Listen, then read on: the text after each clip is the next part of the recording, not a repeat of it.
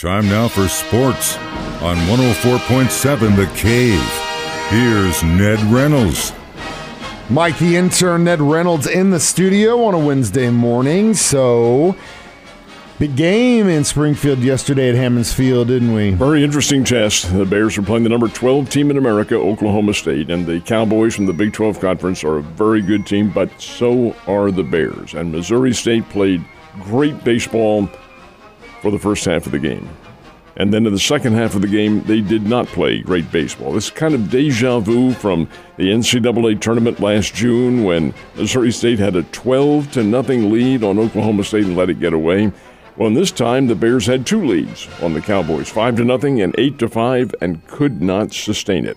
Why? Because the pitching staff just simply is not in the groove yet. They walked 9 batters, this is Bears pitchers, walked 9 Oklahoma State Cowboys, and you do not open up the doors and give a team that good plenty of chances. And Oklahoma State did, came back, had a 7-run 7th inning and beat the Bears 12-10. I thought Missouri State played very well. They had 4 home runs in the game. Bears have plenty of power, and it's young kids. They can bomb that baseball. But you've got to have all phases of the game. There was one particular stretch where the Bears had an inning-ending double play and made a bad throw to first base, an error, and gosh, that left the door open. And again, with good teams like Oklahoma State, you can't leave the door ajar. You've got to slam it shut on them and keep them out of the game. Still, I think this Bears ball club is very good. They're 5-3 on the year, and I think they're going to win a whole lot of games. Well, hopefully that pitching staff can kind of step up, because when you got a 5-0 lead, if your pitching is there, man, you ain't got to worry about nothing. How about last year when they had a 12-0? Yeah, I know. But that's not a very good sign, especially this early on in the season. But it is early, so we'll see what happens.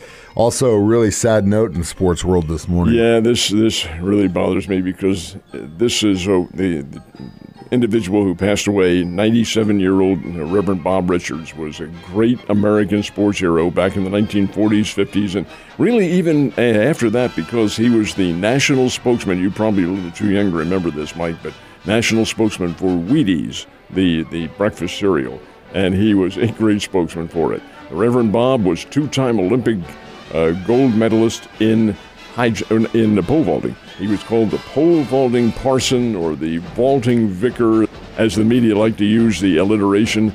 And he was really a great guy, great personality, a minister, ordained minister, one of the all-time great athletes ever produced at the University of Illinois, 6-time champion in track and field and decathlon at Illinois, 3 Olympics in London, Helsinki, and Melbourne.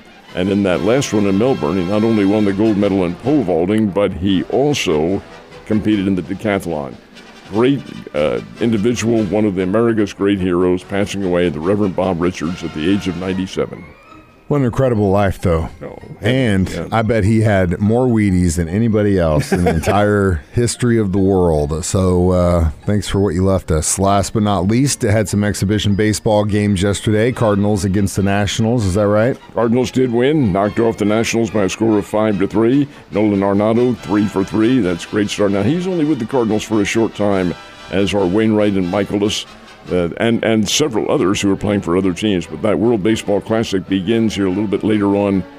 I think it's the first next week is when they'll begin play, and that's when those guys will all leave that club and then go to the World Baseball Classic. But they don't lose. Baseball, come on, you're getting the training in. It's training. Doesn't matter what uniform you're Anyway, the Cardinals got a 5-3 win, and the Kansas City Royals come away with a win. It was 6-6 in the 9th inning. And the Royals scored 6 runs. 12-6. Kansas City beats the Cleveland Guardians. Outstanding wins for both of them. Yeah, man. If like I said earlier in the week, if spring training counted, the Royals would be off to a hell of a start.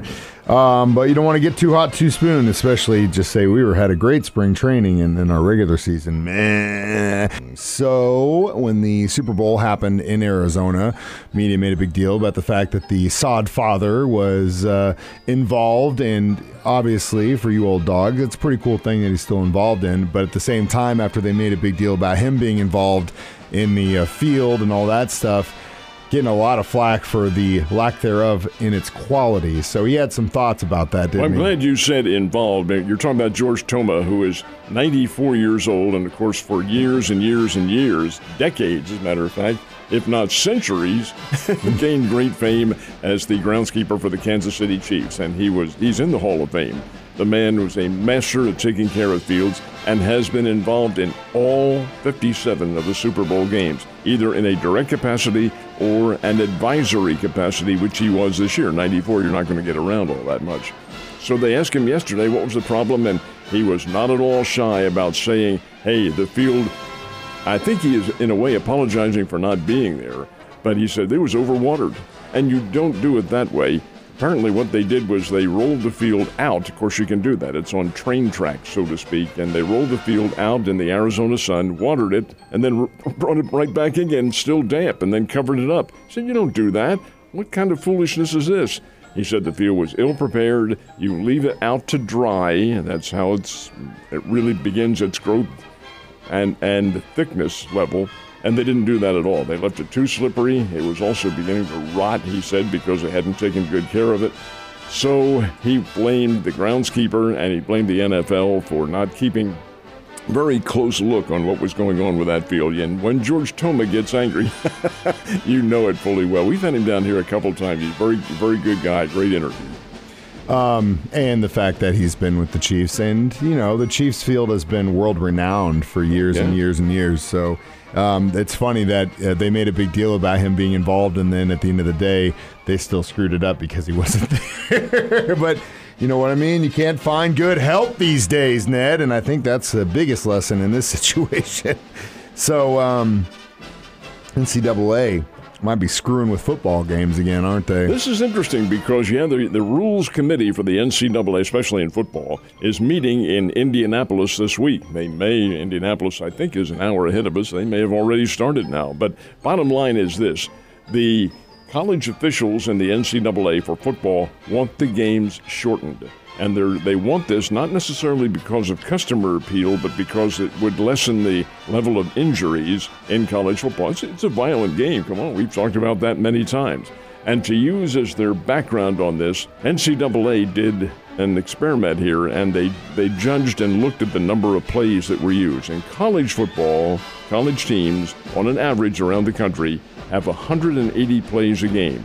The NFL has 154. They said, we need to shorten this. We need to lessen the level of injury possibilities in college football. So indeed, what they're thinking of doing is tinkering, so to speak, with the game clock. And one of the proposals, there are several of them, but one of the proposals is instead of stopping the clock after every first down, you leave it running until the final 2 minutes of the game. Then you can stop it. That's when it's critical. But before then, they think that'll help shorten the game. There are other little possibilities that they're talking about, too, in this game, but they're in this whole circumstance. But they do want to shorten it, and I'm in agreement. I've been over to Bears games. They average well over 3 hours to play. Oh, yeah. You shouldn't have that. And it's mainly because college football is more offensively skewed than the NFL, but also that game clock stoppage is a big part of strategy too for a lot of these teams. Ooh, it is. So that's going to flip a lot of things up. But I agree with you, and I agree with that. I think it shouldn't be as long, and I think that would definitely alleviate some of the time. So we are in agreement, sir. Last but not least, we did have some college basketball last night, didn't we? How about Kansas? Are they ever amazing? Here's a team that is one of the top-ranked teams in the country. They're number 3 in the Associated Press college basketball poll. Played Texas Tech last night, and the Red Raiders from Lubbock. Game was in Lawrence, but the Red Raiders gave Kansas all sorts of fits. But the Jayhawks won it 67-63. And Mike, this is the 13th Big 12 Conference championship in the last 17 years for Kansas. That is how dominant this team has been. And even before then, of course, they dominated because this is one of the premier programs in the country. 13 times in the last 17 years, Kansas has won the Big 12. They do have one regular season game remaining. That's against Texas on Saturday down in Austin. Those fans will turn out for that, but it doesn't make any difference in the final standings. It is KU as at least co-champion of the Big 12. Tennessee and Arkansas playing last night in Knoxville, and the Tennessee Volunteers, they're pretty good when they get their game together, 75-57 over the Razorbacks. And Texas A&M and Ole Miss playing down in Oxford, Mississippi. It was Texas A&M 69, Ole Miss 61. Now, the final games for most of the Division I teams is coming up latter part of this week or this weekend, and then it's on to the many conference tournaments. The Bears in the Missouri Valley are playing their conference tournament starting tomorrow night, so there's plenty of basketball going on. Hell yes, there is, and we're getting close to tournament time. I know my Wildcats take on OU tonight. And that may be, and no, I was going to say it may be their regular season finale, but I don't think it is. I think they all play on Saturday. Yeah, they got one more. K-State taking West Virginia this weekend. Ned, you have a great day, and I will see you on Thursday.